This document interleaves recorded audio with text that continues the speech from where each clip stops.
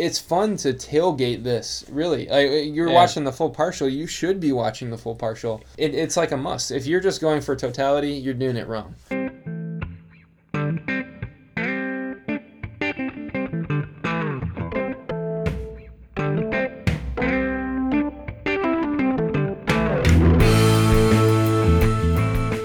Welcome back to Eclipse on Tap, the podcast where we talk about eclipses of all kinds and space in general. We're back here recording the April episode, and we are 8 months in. Back in the old pub here, getting ready to go. This is a big one for us. It's a kind of a April 8th episode, which if anyone knows the significance of this episode for April 8th, or the significance of the date, yes, then you'll be just as excited as we are. So yeah, and we'll get to that. That's going to be kind of our main topic. Yep. We won't spoil it yet, but we'll lead up to that. But my name is Matt. I'm one of the two co-hosts, and with me this cold Michigan, crappy weather evening is my other co-host, David. How's it going? We're just trying to wait for the 60 degrees to come, but it's been rough. Yeah, it's been a little questionable. Yeah. I thought the other day I was letting the dog out in the morning, and it was had the full on down jacket on, and it was snowing. So not what you would expect this time of year, but definitely. Hopefully that means that we'll have like a one of those Indian summers where the fall will be nice and warm. But it's been a little chilly here. So yeah, because at this point in early April when we're recording this, it is snowing. But But we're happy to be here back at you talking about space and eclipses. It's going to be a great episode. Tonight we're both starting out with the same beer. We're sipping on... well, you go ahead and introduce it. You were the one that so this was discovered this one. I sort of...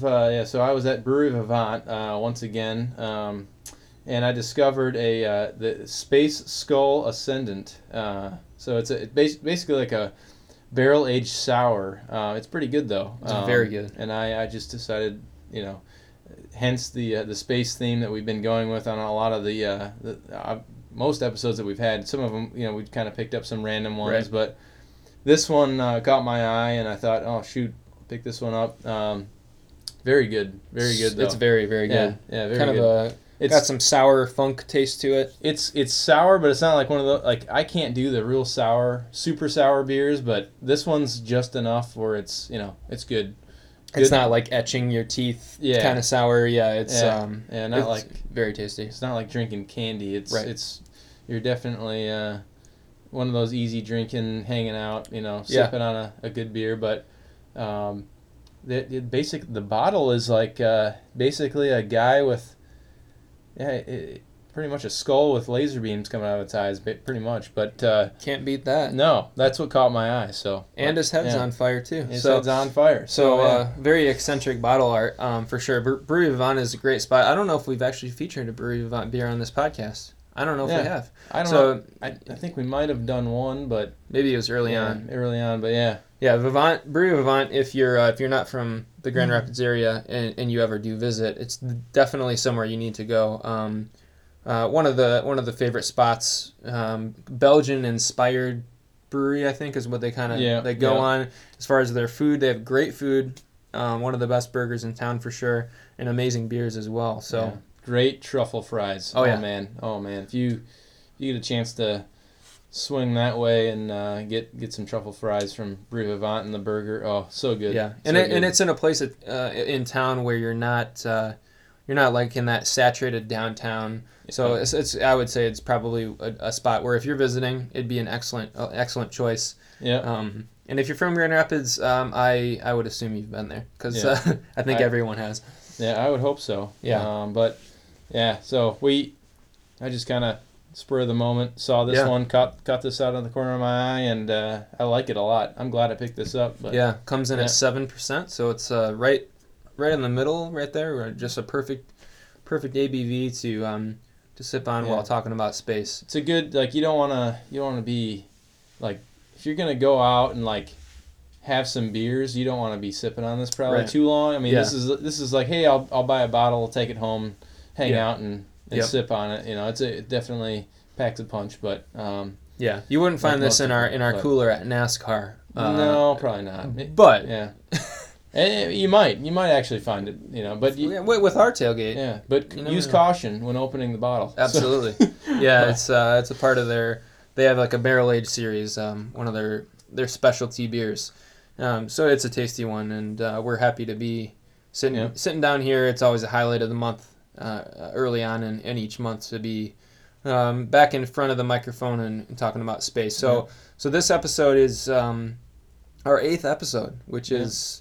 We were just chatting, is pretty wild. I mean, it's been 8 months since we witnessed Totality and became men of our own. Yeah, and we're even sitting here both wearing Totality shirts. We're wearing the exact same shirt. No shame in that. No, absolutely not. But it's crazy. Yeah. Yeah, it is. It's been 8 months since we decided, hey, let's do this podcast. Let's spread the word. Yep. The good word of the Totality. And get people excited about it. I hope everyone's been listening and been getting excited, and hopefully, this is something fun to listen to and hang out with us, and whether you're at work or you're on your way to work or you're on your way home from work or whatever you're doing. If you're, maybe you're hanging out on a Saturday night and you're on your front porch listening to the podcast. That's kind of the goal, and but yeah, crazy to think that it's been that long, but yeah. It just makes me just so excited for the next round we got coming up. But cannot wait. So we found these shirts at Gap of all places, somewhere where you would not expect to see Eclipse related apparel. No. But it has Totality right in the center. Very, just right there. You know exactly what it is when you see it, and it says "Let there be night" instead of "Let there be light." Which is awesome. It's fantastic. So. It's a shirt that I'm going to cherish for the rest of my life. And so my sister basically found it in amongst all the shirts at the store, and she showed it to you. And she did. You full on were like, absolutely. And then thankfully you showed me, and I was like, all right, within 2 days I was there and I got one. But to make the deal even better, the Gap in our local area is closing, so it was on like a ridiculously good deal. What is better than that? So because everyone else probably is like, well, what the hell is this? What is this black circle? They probably think, oh, it's the ring from Lord of the Rings. Yeah, like my goodness, are they wrong? Yeah. We're enjoying that shirt. Definitely one to add to the collection. When we go down to Patagonia next summer, it'll most likely be a week-long trip, and I would love to have every day of the week. I want to have essentially a full week's closet worth of Eclipse-related apparel. Yep. It doesn't have to be a shirt. Hat, sunglasses, underwear, pants, whatever you can find, socks. I mean, anything. I want to be decked out and make it very well known to those in Chile that I'm there to see the event that is coming over their great country. So that'll be fun. But this episode, well, I guess I'll say, if you're just tuning in for the first time, our podcast is really just to kind of share the excitement of space in general, but particularly Eclipse-related things. And if you are tuning in just now for the first time, I would encourage you to check out last month's episode as well, because it was the first episode in which we interviewed someone that we didn't know. It was an interview where we talked to a guy named Brady Kenniston, who is a space launch, or I should say rocket launch photographer. Yep.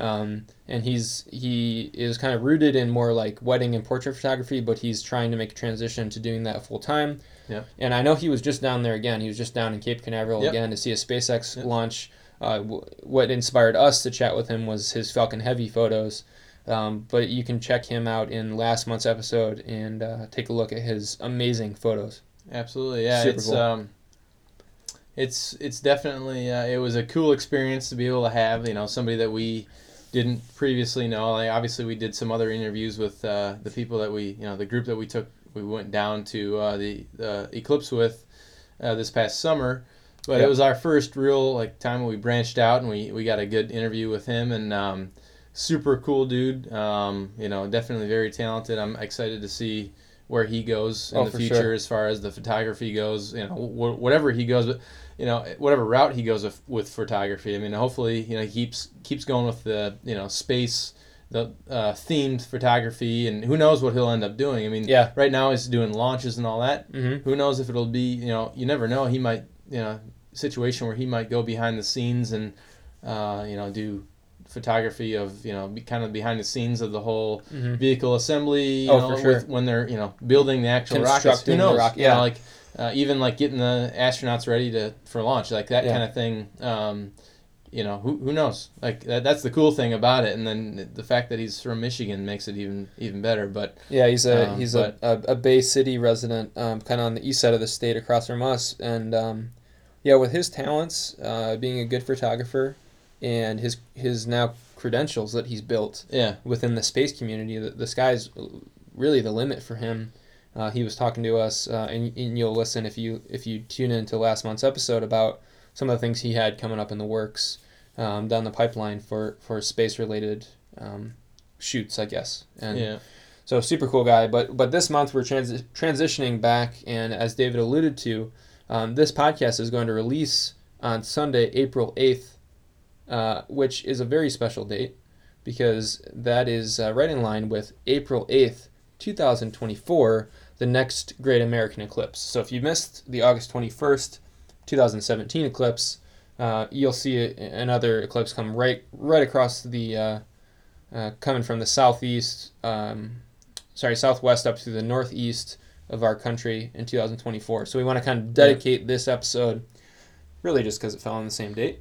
Yeah, and that's kind of the main point of the what we want to do here. And it's just to get I think to have it's more or less a hype episode. I mean, and I'm completely that's what I want this to be. Just we want people to get excited about it and continue the excitement all the way through, because I think a lot of people who went through totality this last summer or before that, if they had the opportunity to do that, then they know near and dear what that means and what it they still have that excitement. But I think a lot of people maybe who saw it on TV and didn't get a chance to experience it, that's what we want to keep those people excited for the next one if they can hit that one in 2024. And so that's what we want to get to on this episode, more or less, is just to say, hey, this is the April 8th is going to be that's the date. This is we're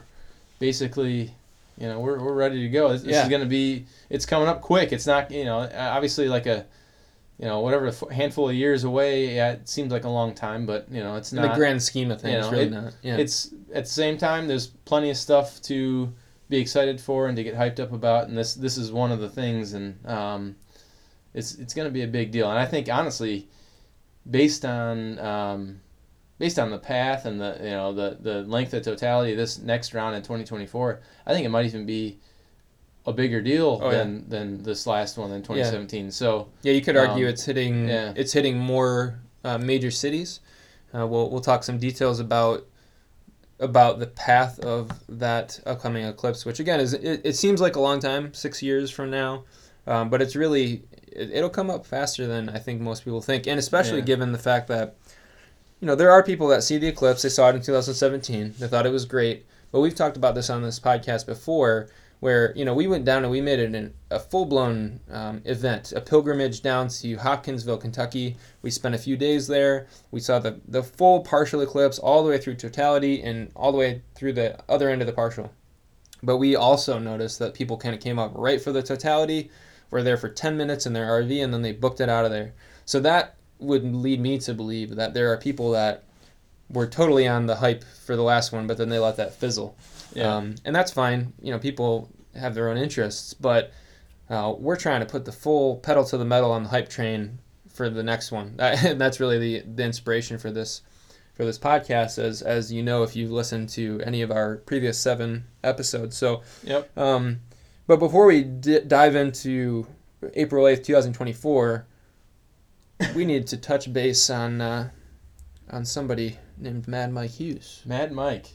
And you actually brought it to my attention. I had lost hope. Mm-hmm. I wouldn't. Maybe that's the right way to say it. I think hope from an entertainment standpoint for us. So, Mad Mike actually launched himself. Yeah, the flat earther. But after months of us just kind of, so more or less, I was kind of a naysayer. I didn't think he'd actually do it. Yeah. But he did it. Yeah, he launched himself. And there's actually you can go on YouTube and you can watch the video of him launching himself. I'm very surprised that he, I'm glad he was safe. Yeah. He went through with it and did it, and it was okay. He'll live to. I don't know, live on. Yeah. Yeah. You've got to have a little bit of a loose screw to do that, but for sure. I don't know if he actually, as far as any kind of findings, if he's reporting anything. I don't know. But I think it might have been. Yeah. Well, we've talked before. It was almost a publicity stunt in some ways, but. If you don't know who Mad Mike is, he's essentially a flat earther, someone that believes that the Earth is flat. Yeah. Has totally discounts any previous space exploration activity, in any capacity. And so we've kind of poked fun at that in the past, but he actually came through with it and launched himself in a homemade rocket. I will say it was somewhat comical to see the video. I got to give him credit. He's got a lot of courage to do that, but it was funny to see it launch, and you're kind of thinking oh man, he's actually doing it. Yeah. And it's going up. This rocket thing, or whatever the hell he's in, whatever you want to call it, is going up. And then it kind of stops. I don't know if it got 1,000 feet up or whatever it was, but it surely wasn't enough to decipher whether the Earth was flat or not. But no, and when you sent that to me, I was like, you have got no way. I almost paused. I'm like, that son of a gun. He actually launched him, and so I kept watching, and I'm like, wow, this is this is blew me away. He's actually launching himself off of basically a makeshift launch pad out of a motorhome. Yeah. I'm like, okay, what's gonna happen next? I'm really honestly impressed that he got himself off the ground. Oh yeah. But yeah, he kind of just flew up, and it was almost looked like a firework going up. It really did. Thankfully, it didn't explode. It was it reminded me of when you're a kid and you're into space or whatever, and your dad buys you an Estes rocket. Yeah. And you go out to the ball field and you set it up with the little thing you light, and it goes up, and you're like, oh, cool. And then the parachutes deploy, and you can go and catch the little capsule. That's kind of what it reminded me of.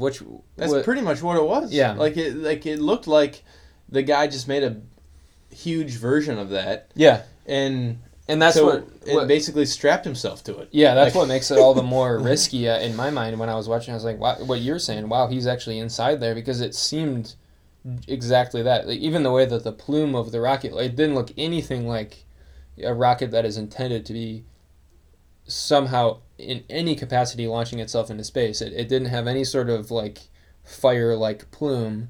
He had an eject button though. He did. He parachuted down. Yeah, he parachuted down. Yeah, that's the crazy thing. Because I was like, okay, what's gonna happen here? Yeah. Because the video was obviously wide angle, pretty far away wherever the camera was stationed, and he had a little crowd, people were watching, but they were in the middle of nowhere. Some desert somewhere. Yeah, and the guy goes up on this rocket, and I'm thinking, okay, the thing's gonna start pointed down pretty soon here. Oh yeah. And before it even got to that point, you could see a little pop, and then he basically was out and parachuted down. I'm surprised. I mean, he had to have had somebody, a consultant. Somebody was showing him how to do it. Right. Or I mean, I wouldn't say right, but to not die. Somewhat safe. Yeah. And to a level at which he would come back down and be able to live to tell the tale. Mm-hmm. So credit to him for surviving, I guess. But they'd probably write a book about it. Yeah, but there was I guess we're somewhat reporting this with a level of satire, because it was a little funny, but kudos to him. Yeah, I mean, his idea came to fruition, and that's always a good thing. Yeah, I mean, I guess I'm just glad he didn't. That's the thing, is it would have been a little bit awkward if it, all hell broke loose. Yeah. During the launch, or on his, midway through the launch, or trying to, I just wouldn't have. Obviously, you don't want to wish any harm upon anybody. Right. Even if they are crazy. Yeah. But yeah, crazy to see that actually happen, and then I guess I would just be interested to see if he writes like a book on it. I would probably read it. Yeah. Just to see what his ideas. Yeah. Why not? Actually, I mean, obviously he's gonna say that it would look flat to me. Probably that's probably what he's gonna say. But yeah, crazy. Yeah. Well, it was a interesting thing. So go ahead and check it out. It'll be an interesting watch for you, I think. Yeah, check that out on YouTube. It's interesting, but. Yep. And and in other news, Starman is still out there in the middle of space, just floating around from the Falcon Heavy. Hopefully all of you listening were able to witness that event in early February.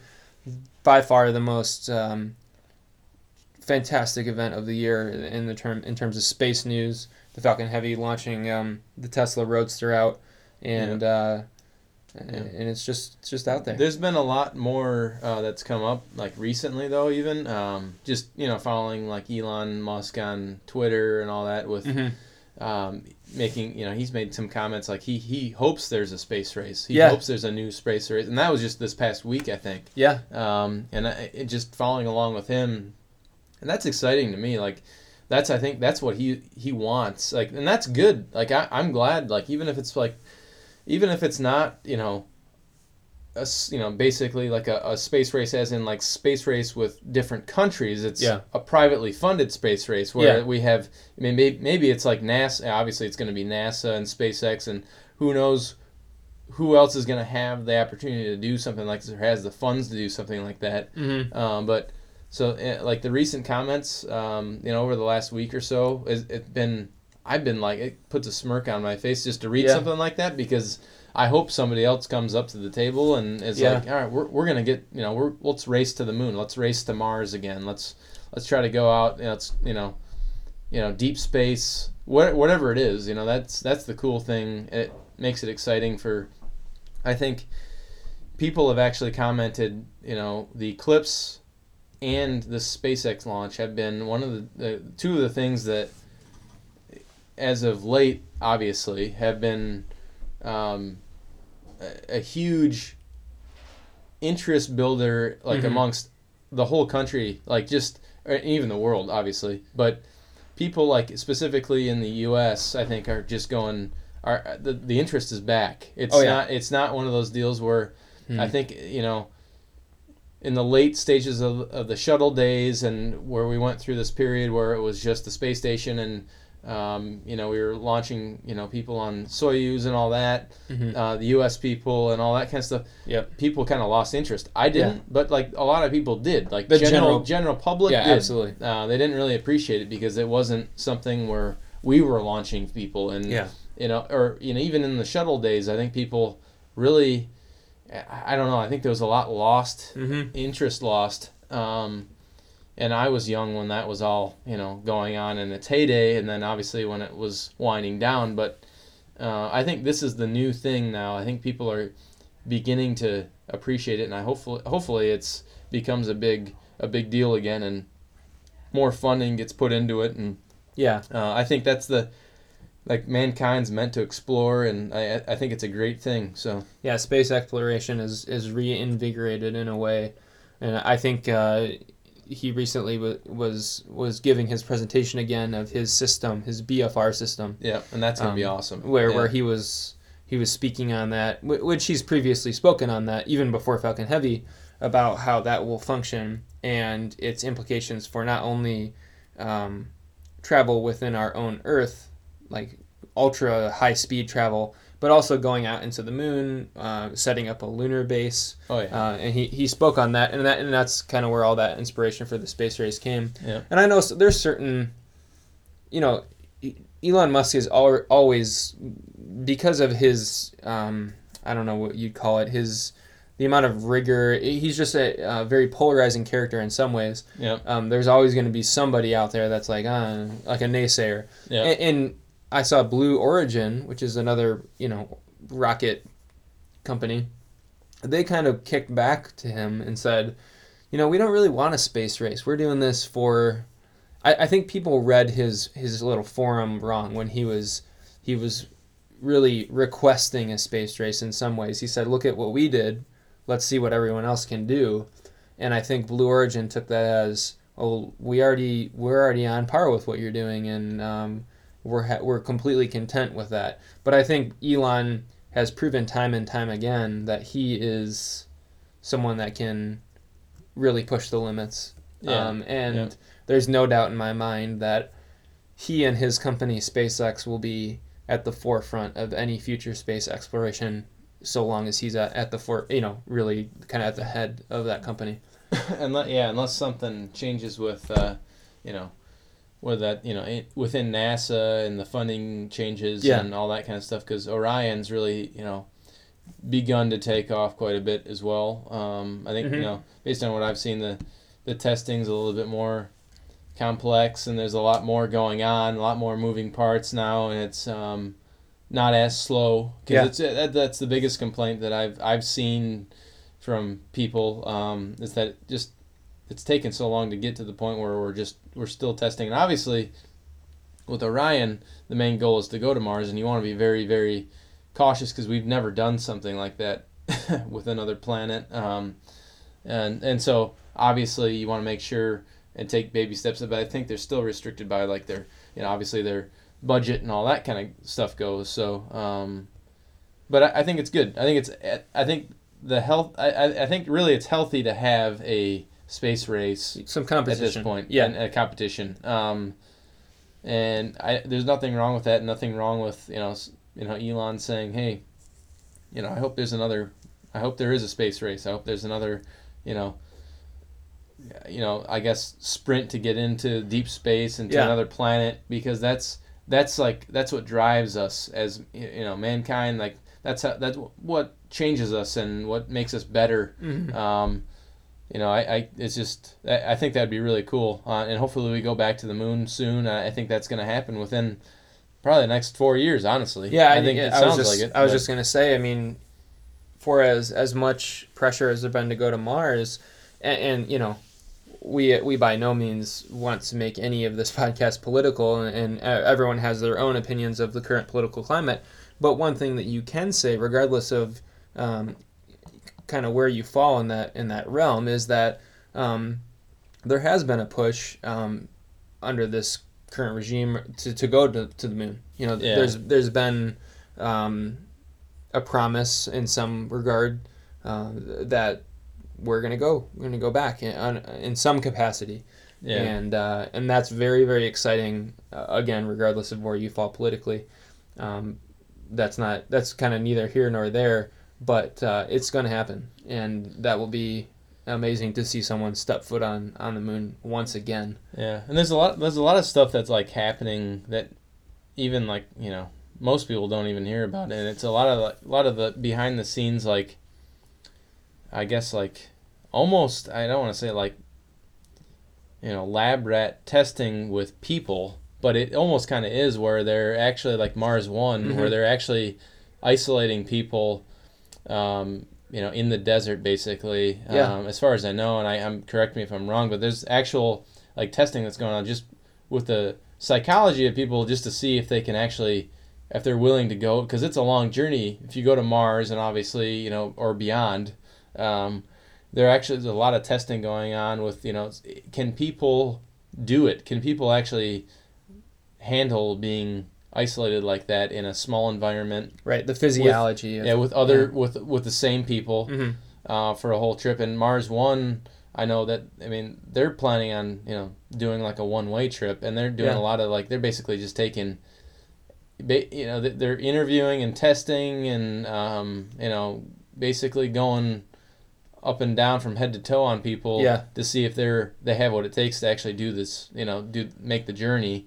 Right. So there's a lot of things like that kind of stuff doesn't get reported unless you really look into it. So there's plenty of stuff outside of like SpaceX and mm-hmm. NASA and Orion and all that kind of stuff. There's plenty of other stuff that's going on too. So and that's why we're here too, so we can report that kind of stuff. But yeah, definitely. They're up and down on the mental, physiological, all sorts of different parameters, because it really is a big question, and you could argue that is part of the reason why there's been delay. People said, "Oh, we would have people going out to Mars in 2008 or whatever." That was at one time maybe a projection, but these types of considerations have to be taken really carefully because it is such a risky journey, just like it was going to the moon back in the '60s. So, it's a really interesting time to be alive and be witnessing this sort of thing. Be crazy if they actually like Mars One. Because there's basically a documentary out there right now, and I've actually watched it where they're taking people and they interview people that have been accepted into the whole, pretty much like an astronaut training thing. Mm-hmm. Like it's more or less like the same thing that NASA did initially to recruit the first astronauts, but they're planning on doing like a one-way trip, basically. So they're interviewing these people that are fully prepared to go to Mars, one-way mission, and not come back. Yeah. And that's crazy. Yeah. That's crazy because that goes against what, Orion and, the NASA program, they want to basically go and come back. Have a return trip. A return trip and have it be, obviously, Elon and SpaceX, they want to get it to the point where it's the BFR and they're hauling hundreds of people to Mars and making it like a habitable place, you know. So it's crazy. We'll see what happens, but it's a good time to be alive. But. Yeah, absolutely. But with that said, as good as this Brewery Vivant beer was, I'm looking pretty empty myself. I am too. So and it's going to be a perfect place to take a break. When we come back from the break, we're going to dive into the 2024 Eclipse. And we'll be back with you in just a few minutes with a fresh new beer. Sounds good.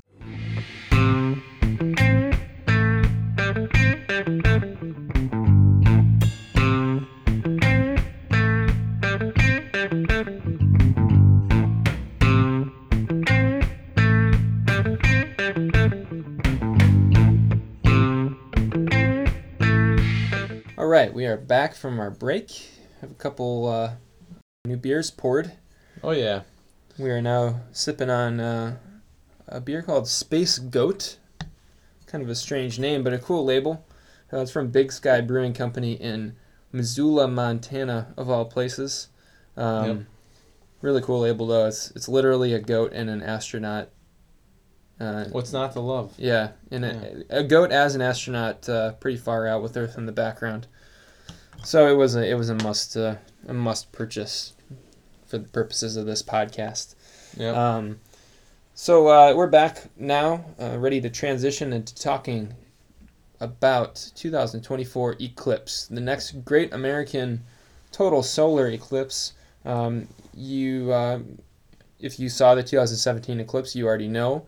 Even if you didn't see it, you probably heard the hype surrounding it, and you surely will again as we start to build up towards 2024, which again is pretty far out, but it'll come up faster than you think. And so we have some interesting conversation here about some of the path of totality. Yep. Some similarities to maybe 2017, and also some big differences too. Yep. So starting with similarities, Carbondale, Illinois. If you live there, you are in prime territory. Yeah. As you know, obviously, if you live there, I'm sure you do know. But crazy, almost like I don't even know what the odds would be. Yeah, but really, it's like it's unbelievable. Like we went how many years without an eclipse over the U.S. Like over the entire over basically the central part of the U.S. or at all for that matter. And Carbondale, if you're there, you're getting hit twice in 7 years. Yeah, so it's exciting times for the U.S. As far as that goes, and I don't know. This is gonna be a big deal. This one's gonna be much larger path of totality. Yep. It's just gonna be one of those things that's gonna hit a lot bigger cities. Mm-hmm. I think this one's really gonna shake the U.S. It's going to be a huge deal, and I'm excited for it. Absolutely. Obviously, we're excited because we're going to be planning this summer. We're going to be planning for next summer to go to Patagonia. But I'm especially excited for this one because it's one of those deals where my family and friends are going to be able to see this one exactly, and it's going to be hit a lot closer to the Midwest, and I know my friends and family are going to be able to witness it. Everyone's going to be able to witness it, and I was happy to see it with our group that we went down with, and that created a brotherhood and a bond with all of us, and I'm excited for everyone to experience what we experienced for this next one. And this one's going to be, like I said, we're looking at, this past one that we had this summer, 2 minutes, 40 seconds. We're looking at, roughly average 4 minutes, excuse me. Yeah. So it's going to be, twice as long, for the most part. I mean, you're looking at, maybe a little bit over 4 minutes, in certain areas. But if you're further south you are, the longer totality you'll get. Obviously, if you're down in Texas, it'll be a lot longer.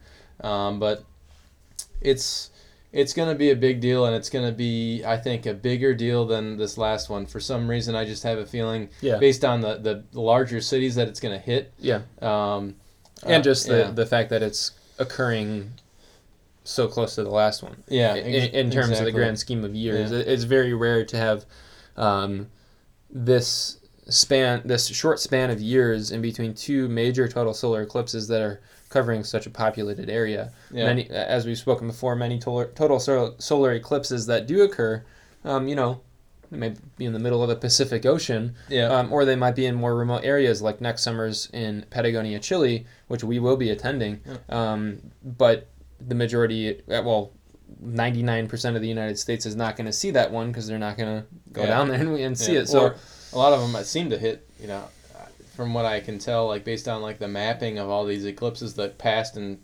future eclipses, a lot of them hit like in the poles, and so you see like Antarctica, Greenland, a lot of them are up in there, and they're very quick, like shorter totality. All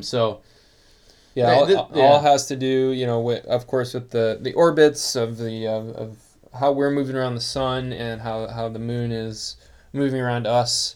And just to know that everything is just right. We've spoken before about how insane and almost spiritual it was to feel that the moon and the sun and the earth are so perfectly aligned that the moon is blocking out the sun for last eclipse, and that yet it's happening so soon again. It really is truly special that we get to take advantage of it so soon. So if you're in Carbondale, you're definitely lucky. And although I will say in 2017 they got kind of overcast weather for their totality, so hopefully you're in 2024. Those folks that make the trip out to Carbondale will get more of a pure total solar eclipse without clouds. Yeah, and I think that in general, people who didn't go to totality or didn't get to see it this last round this past summer, that maybe regret it. This is a perfect opportunity to go see it, and this is going to be, like I said, even longer totality, wider path of totality. Path of totality. So those are a couple of things. Yeah, those are the couple of things that I think people are going to be. It's going to be a race to get to the path this year, or not, or this time around. This next time around, I think it's going to be a big deal, and obviously you're going to have a ton of people in larger cities that are going to be. I think it's going to be a big party, obviously, like it was in some of the bigger cities that hit this last time. But I can't wait. It's going to be definitely a historical moment for a lot of these places, and for the U.S. in general to have this, this long stint where we didn't have anything, and then we have these two within a handful of years. So and I will say, if you're listening to this, and whether or not you saw the 2017 eclipse, total solar eclipse, you might think we're crazy for already talking about it, but I literally guarantee you that all these major cities that the path is going through in 2024 have already planned their marketing for it, or they're in the works for planning it. I know Carbondale already has. Carbondale's ready to go. They already had it. In 2017, they were like, oh, by the way, we're going to be right back. You can come right back here and you'll see 2024. Yeah. So, like we said a little earlier, this is going to be kind of almost the exact opposite as far as the fact that the 2017 was coming from the northwest, moving down towards the east of the United States. This one will be southwest to the northeast. So that X that the two paths make is where Carbondale is located. Yeah.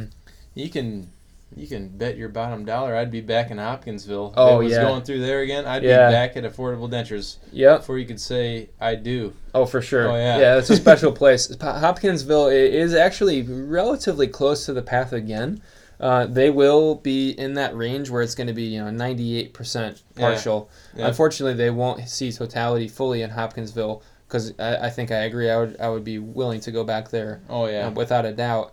But yeah, starting in the southwest, so the first place that is actually going to see the eclipse on land, not in the Pacific Ocean, is going to be in Nazas, Durango, Mexico. Yep. And that would be where the eclipse is at its maximum, 4 minutes, 28 seconds at totality, which just, it sounds crazy because 2 minutes and 40 seconds seemed fast. To think that this is going to be almost double is pretty cool. Yeah. That much more time. Just I guess to put it into perspective, like time almost stands still. Like it does, when you're in totality, it takes honestly, like at the end of the day, like it goes by quick. But when you look back and I watch my videos and all that, it actually was quite a long time. Yeah. Leading up to it, and even like just before totality when everything's kind of getting dim and all that. But yeah, seems like it was such a surreal moment that it's kind of the type of thing that goes by way too quick, and we've talked about it in past episodes whether it's, you're at your favorite, musical concert and your favorite band of all time, and, the next day you wake up and you're like, oh, I wish I could do that again. Like, I wish I could relive that. I was, right there and I could see my favorite musician or whatever it is. Like, you go see your favorite football player, or you're at NASCAR. NASCAR, or whatever you do. Like, this is one of those things that you kind of like, time sort of stands still, and it's just you in the shadow of the moon. That's all it is. Yep. And that's gonna be. I can't wait for my friends, because it's going right over Indianapolis where I went to school, and all my buddies are down there, and it's just gonna be. I can't wait for them to be able to witness it. I hope it's a clear day. Yeah. I hope it's a great day for everything, and crystal clear day. Hopefully it's not like what we have going on right now where it's like 30 degrees. But if it's this kind of April, we'll be in Texas. Yeah, we'll that's the plan. Like, and I think it's cool if we could talk about that. I think it's just to kind of get the wheels turning on like what you have to do to be able to follow that eclipse. Like, it's the time of year, you have to take that into account. So obviously, like this last one was in August, so you gotta think, okay, it's August, it's summer, it's gonna be relatively clear in most places, but you might have some stints where it's like rainy or thunderstormy. Where Carbondale had that, Yep. Further west you went, obviously it's more clear. Like Oregon and everything like that, like they had clear as day. In Hopkinsville, we had clear skies. There's a few clouds lingering around, but during totality, it was literally nothing. The best place. Absolutely nothing. Yep. Best place to be. Longest totality. Yep. So that's the kind of thing you have to think about if you start, and you almost, to get the hype going, you have to think about that. Planning it now. I mean, I know I know you still got plenty of years to go here, but you have to really take into account, okay, where am I going to go? What's the worst case scenario? Midwest might not be the best place to be. Obviously, I hope it's clear because it's going right over Indianapolis. It's going over Ohio and Cleveland, all that kind of stuff. So, I hope it's going to be great. I hope, obviously the further east you go, everybody in Maine's going to get a awesome view. Hopefully it's clear as day there too. But the best place to be, I think, like just this time of year, I think I'm veering towards, obviously we've talked about this, but going further south. Yeah. But we'll see what like the pattern has been. Obviously it's not rocket science. It's going to be something where, obviously, do you want to take the risk in the Midwest? That's probably, really the question. That's going to be the biggest question.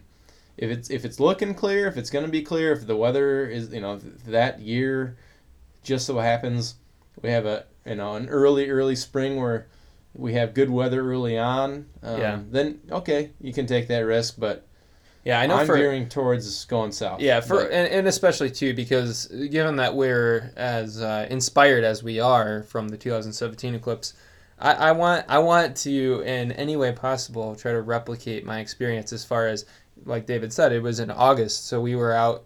It was actually ridiculously hot that day. Oh yeah. But I'd much rather take it that way than have to be, if you will, tailgating this event in the cold. Yeah. That would not be nearly as fun. But if you have the availability to get into the path in the Midwest in early April, then obviously do it. But if you're someone that is a planner, you can plan out. Like, history doesn't really lie. Like, we looked at the historical weather data for all of our places that we were considering, and it ended up being pretty dang accurate. Yeah. And so that is something we will consider, and I think it is important to note here, like David already said too, there are a lot of very major cities in this one.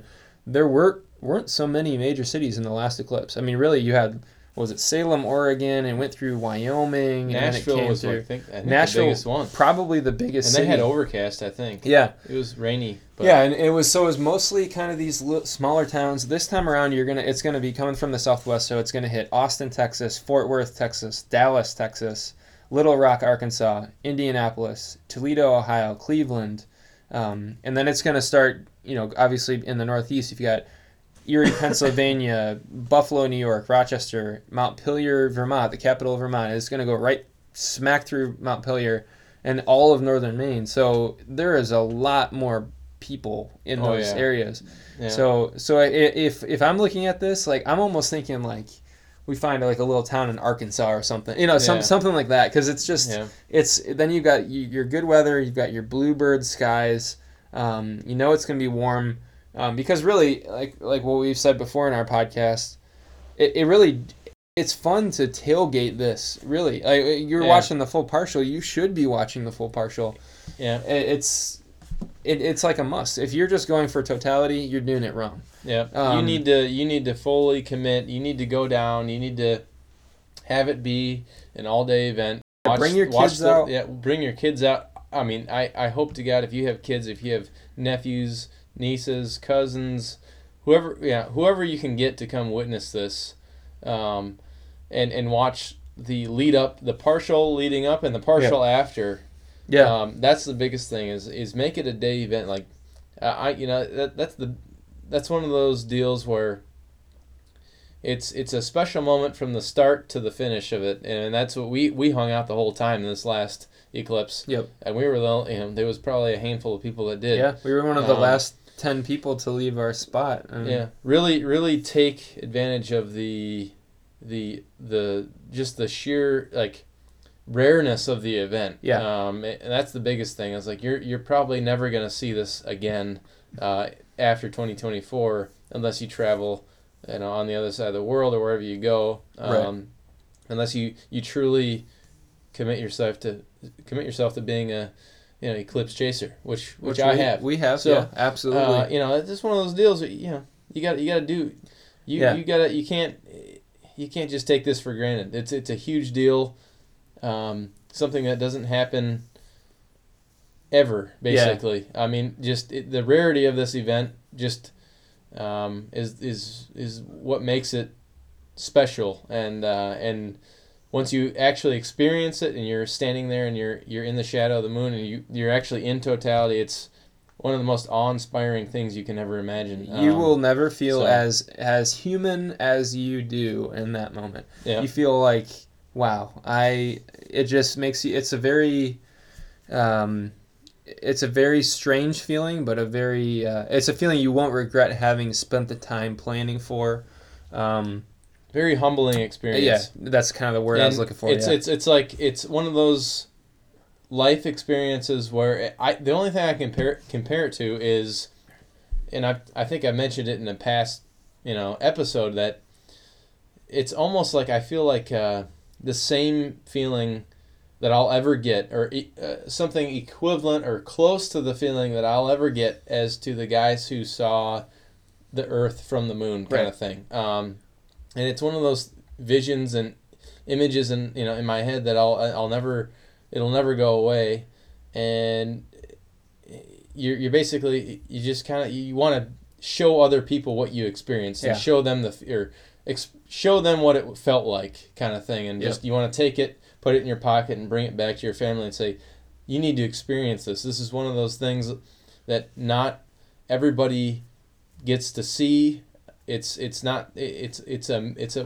consider it a miracle of nature, miracle of nature to be able to see something like this. So if you can, and if you really if this is something that you kind of appreciate, which I hope you do, obviously if you're listening to this you do, but I hope you get to see it. It's a great thing, and it's life changing. Honestly, it's very that's the only thing I can say. It's very much a life changing experience. Yeah, and I think most people would say that if you've asked someone that's seen it, they would say that as well.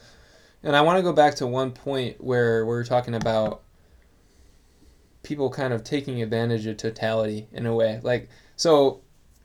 Like we've said, people arrived right before totality, saw the 2 minutes and 40 seconds, and booked it out of there to beat the traffic. Don't be that person. If you're doing that, you're a totality whore. You're disrespecting totality. You're taking advantage of this event. You have to see the partial, because if you really don't look at it as, oh, this is something that the news is hyping up, and this is something that this podcast I listen to is hyping up. Look at it as, this is actually the moon covering the sun. And then it will make so much more sense if you're watching the partial. The second you see the moon start to barely even touch the sun's, start to cover at all, it'll blow your mind. We've talked about that in episode 1. Yeah. It's just, that's what I hope for from this podcast to anyone that's listening to this is, you, even if it's a weekday, like, take a vacation and do this. Yeah, you have to, and it really is. It is going to be worth it. And if it's a 100% satisfaction guarantee, and you can come back to us and tell us we were wrong if you really truly believe that. I dare you to tell me I'm wrong. Yeah. This is going to be 2024 is going to be, in my eyes, obviously 2017 was pretty much like perfect line across the U.S. This one will be a little bit different of a route. Yep. But this one's going to be, the path is going to be that much wider. Mm-hmm. Totality is going to last that much longer. This is going to be one that you don't want to miss. And I don't care if you, obviously, like, if you live out west, if you need to come in the lineup totality and you need to see it. I'm telling you, it's worth, your trips, it's worth postponing your trip to Disneyland. It's worth doing all that kind of stuff. Go and see totality. It's nature. It's a miracle at work. Just go and see it. It's a life-changing thing that you're never going to see again. It's like I said, it's the next best thing would be going to space. Going to space and seeing the Earth from the moon, or seeing Earth from deep space, or seeing the moon from deep space. Like that. That's the only thing, and that this is the closest we can get as just basic human beings that aren't astronauts, that don't get to do that kind of thing. This is the closest thing we can get to it. So I say take advantage of it. Like, take advantage of the opportunity, but don't take it for granted, and just go. Obviously, if you just show up and you're time crunched and you gotta go see totality and leave, that's great. At least you see it. But take a week off and just go. Make it a trip. Yeah. Go do the whole thing. It's worth doing, and something you can, if you have a family, like kids of your own, bring them all. Bring the crew. And even if you don't, I mean, that's more the reason to do it is, go and hang out and witness this truly spectacular thing. So I guarantee you, and you can come back to me on April 9th, 2024, you can tweet at me and tell me I'm wrong, but I guarantee you, and obviously everyone has a different life. Everyone's lived a different life and has had days that they would consider were the best days of their life. I guarantee you this will be in the top 5 best days of your life. Going out and seeing this, if you get to see it in clear bluebird skies, I guarantee, it's gonna be in the top 5 for you. It's just that kind of event, and so that's why I wanted to kind of dedicate this type of podcast to this particular. We will event. Going forward on the April 8th. Next year and the year after that. Next year's April. We'll keep doing it. We'll keep prepping everybody. get people hyped up for it, get people excited. Go and get your eclipse glasses now. Go and get whatever you need. Get a solar filter for get a little telescope and a solar filter. You doesn't have to be anything crazy even. Just get something simple. Get a good setup going. It's things like that. Just that I think will even further help the experience. I mean, we had my dad's like smaller telescope there and solar filter. We had a line of people coming up to us. Oh yeah. In a random parking lot in Hopkinsville, and everyone was like jazzed about the whole thing. Like things like that. Just get ready for it. Make it a big deal. Like this is obviously it's a few years away, but think of the other things in life that you've waited that long for. All that kind of stuff. Think of those things and then think of this and go, hey, it's right around the corner. It's coming up and it's only a handful of years away. Totality doesn't hit every day. It doesn't hit. It hits at maybe, one country in the 5 years apart, 6 years apart. Mm-hmm. That never happens basically. Yeah. So, definitely do what you have to do and get there. I mean, that's all I can say. But yep. Yeah. So 2024, make it a priority. Make it a must-do bucket list thing. That's all I can say. But and you won't be disappointed. It'll be one of the greatest things you've ever seen. So, skip your. Honestly, it might be the perfect time to say, you know what, we're not doing the typical spring break week. We're gonna wait. Yeah. We're gonna wait and go to the eclipse. Don't go to Palm Springs. Yeah, don't go to Cancun. Yeah. Don't go to Pensacola, Florida, even though that's a great place too. If you're spring breaking to Mexico, make sure it's in the path. Yep. Because it will go through a good chunk of Mexico, but northwestern Mexico. But moving on to our last segment for this month's podcast, we're going to talk an astronaut of the month. Bring that back into into the mix here. We didn't do it last month because we had a full blown episode really surrounding our interview with Brady Kenniston. But this month's astronaut is Charlie Duke. Charlie Duke. He's the man. He is the youngest. They're all the man. They all are. Yeah. This particular man is the youngest man to ever have stepped foot on the moon, which is pretty special. This guy, out of all the ones that you hear in interviews and just hear, in conversation, on whether that's on like a show on the past of NASA and all that. This guy is great. I love listening to this guy talk. First off, his accent is awesome. Yeah, his nice southern drawl. It's very easy on the ears. And yeah, he's just a down to earth dude. You can tell. And this guy, one of the only guys to witness what not many people have, and that's actually standing on the surface of the moon and seeing Earth from the moon. So we want to really dedicate a lot of our time to those people that have been able to do that, just because, like we've said in past podcasts, that those guys are few and far between nowadays, as far as who are with us. Yeah. So I think it's a good idea to definitely touch base on those guys first. But Charlie Duke, special guy, and you can tell he really has a passion for what he did, and those guys, any one of them, like I've said before, when you hear them talk, they still live it. They still live it, and even at their age that they are at now, in their 80s, and they still just that was just their life, and that was life changing for them. Mm-hmm. And it's great to hear them talk. I can't go a day without looking something up. And on Charlie Duke in particular, like you said, is a very charismatic person. Obviously, I've never met him, but the interviews I've seen, that even non-documentary interviews, just things I've seen on Instagram or whatever, he just seems like such a friendly person. And to kind of put it into perspective, him being the youngest man to ever walk on the moon, he is 82 years old. So I mean, it's almost sad in a way that that these amazing men are they're getting to that point in their lives where I think it's time that we it's the perfect timing for us to reinvigorate that type of space exploration, because it really has been back to the Apollo days since it's been in full force. So Charlie Duke is the man. Yep. He's 10th person to have walked on the moon, Apollo 16. Yep. He's that there's so many times where he's been a huge part of, vocally, one of the biggest parts of, the proponent of, I guess keeping the spirit alive for a lot of the Apollo stuff. And he and Gene Cernan, I know, Alan Bean, they've done a lot of traveling and stuff like that as far as like reaching out to the younger generations and really trying to keep the interest going, keep the spirit alive with all this kind of stuff.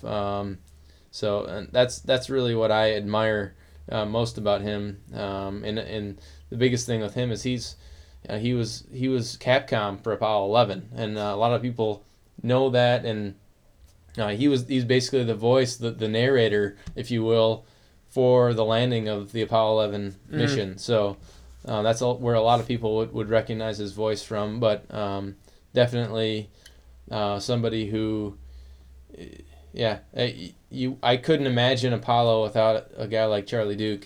So he's really functioned in all roles. A lot of these guys coming from military backgrounds, transitioning to astronaut type roles, had many missions and did all sorts of work for NASA. And we talked about John Young, went on to do a lot of great things for the space shuttle even.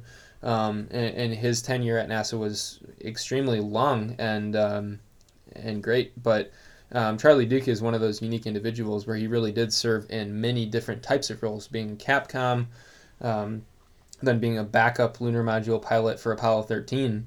And then getting the chance to actually go up and be the lunar module pilot in Apollo 16 in the early 70s, and getting the chance to step foot on the moon himself. So kind of going from really taking it from every angle, involved with Apollo, and just that in and of itself is just amazing, that he fit that many roles. It's a tribute to his character, and the type of person I'm sure he is. I love to meet this guy. Absolutely. So he also served as a backup for Apollo 17, the last Apollo mission that went to the moon, that Gene Cernan was on. Last Man on the Moon. Great book. Go read it. And as a backup for that lunar module pilot position on Apollo 17, he retired shortly thereafter in 1975 from NASA, but has continued to be a strong advocate for all sorts of space exploration. He's really a cool guy. And I think we have to continue to highlight these guys and I guess be a voice for them, and the ones that are still with us and the ones that have passed, and keep the message alive. Like this is one of those guys that's this name should I guess echo in time, and hopefully it does, and I think he was definitely one of the main players as far as the Apollo program went, and beyond that. So like I said, he's done a lot with since his retirement. He's done a ton as far as getting younger generations interested in all this, which is one of the biggest things. I think is very special with a lot of these guys, that they continue to travel and spread the word about this, and a lot of face-to-face time with younger kids, and a lot of interaction with that, as far as keeping the interest alive, and much like what we're trying to do, because once these guys are gone, a lot of that, I kind of worry that will go away, but that's why we want to highlight a guy like Charlie Duke and Gene Cernan and John Young and all of them. So, but it's he's a badass basically. Yeah, they're all badasses. Cheers to Charlie Duke, the man. Cheers. The young boy. The youngest man ever. The baby of the Apollo family. Absolutely. So with that said, that's a wrap for episode 8. If you've got social media, you can check out our podcast on Twitter and Instagram. They both share the same handle, which is at Eclipse on Tap. We also have a website, eclipseontap.space. We're too cool for a .com. We got to do the .space. So eclipseontap.space. And if you don't do the social media thing, you can also email us, eclipseontap@gmail.com. Yep, and please, in this honor of this podcast, if you have any images of the last eclipse or totality, anything like that, please, we want you to send those images along our way. And like I said, we're gonna be, we might do something special with if we get a cool image, we might send a special gift your way, whether that's a T-shirt. We had some T-shirt made up, but. So just let us know. We want to hear from people. We want the excitement to, come back to us, and we want to know people are really, truly excited about the next eclipse and the past eclipse, or, even if you saw one overseas or you saw one wherever it was, let us know. We want to hear from you. So. Yeah, send us a photo or where you witnessed it from. One of the main goals of this podcast in the near future is to really engage with our listeners. We're 8 months into this, and we're going to be around for the long haul. We're not just doing this to take opportunity, or we're not taking advantage of anything, and we're not in it for the fame by any means. But we want to engage, and we want to hear from all of you. So, and with that said, we know most of our listeners are using Apple Podcasts, while there are other platforms that you can listen to this as well. Apple podcast is kind of the main one. So if you like what we're doing, give us a rating on Apple Podcasts. It helps us out a lot and gives us a good gauge of kind of where we're at with this project. And we hope to hear from some of you soon. Yeah, absolutely. So with that said, we'll see you in May. Cheers. See ya.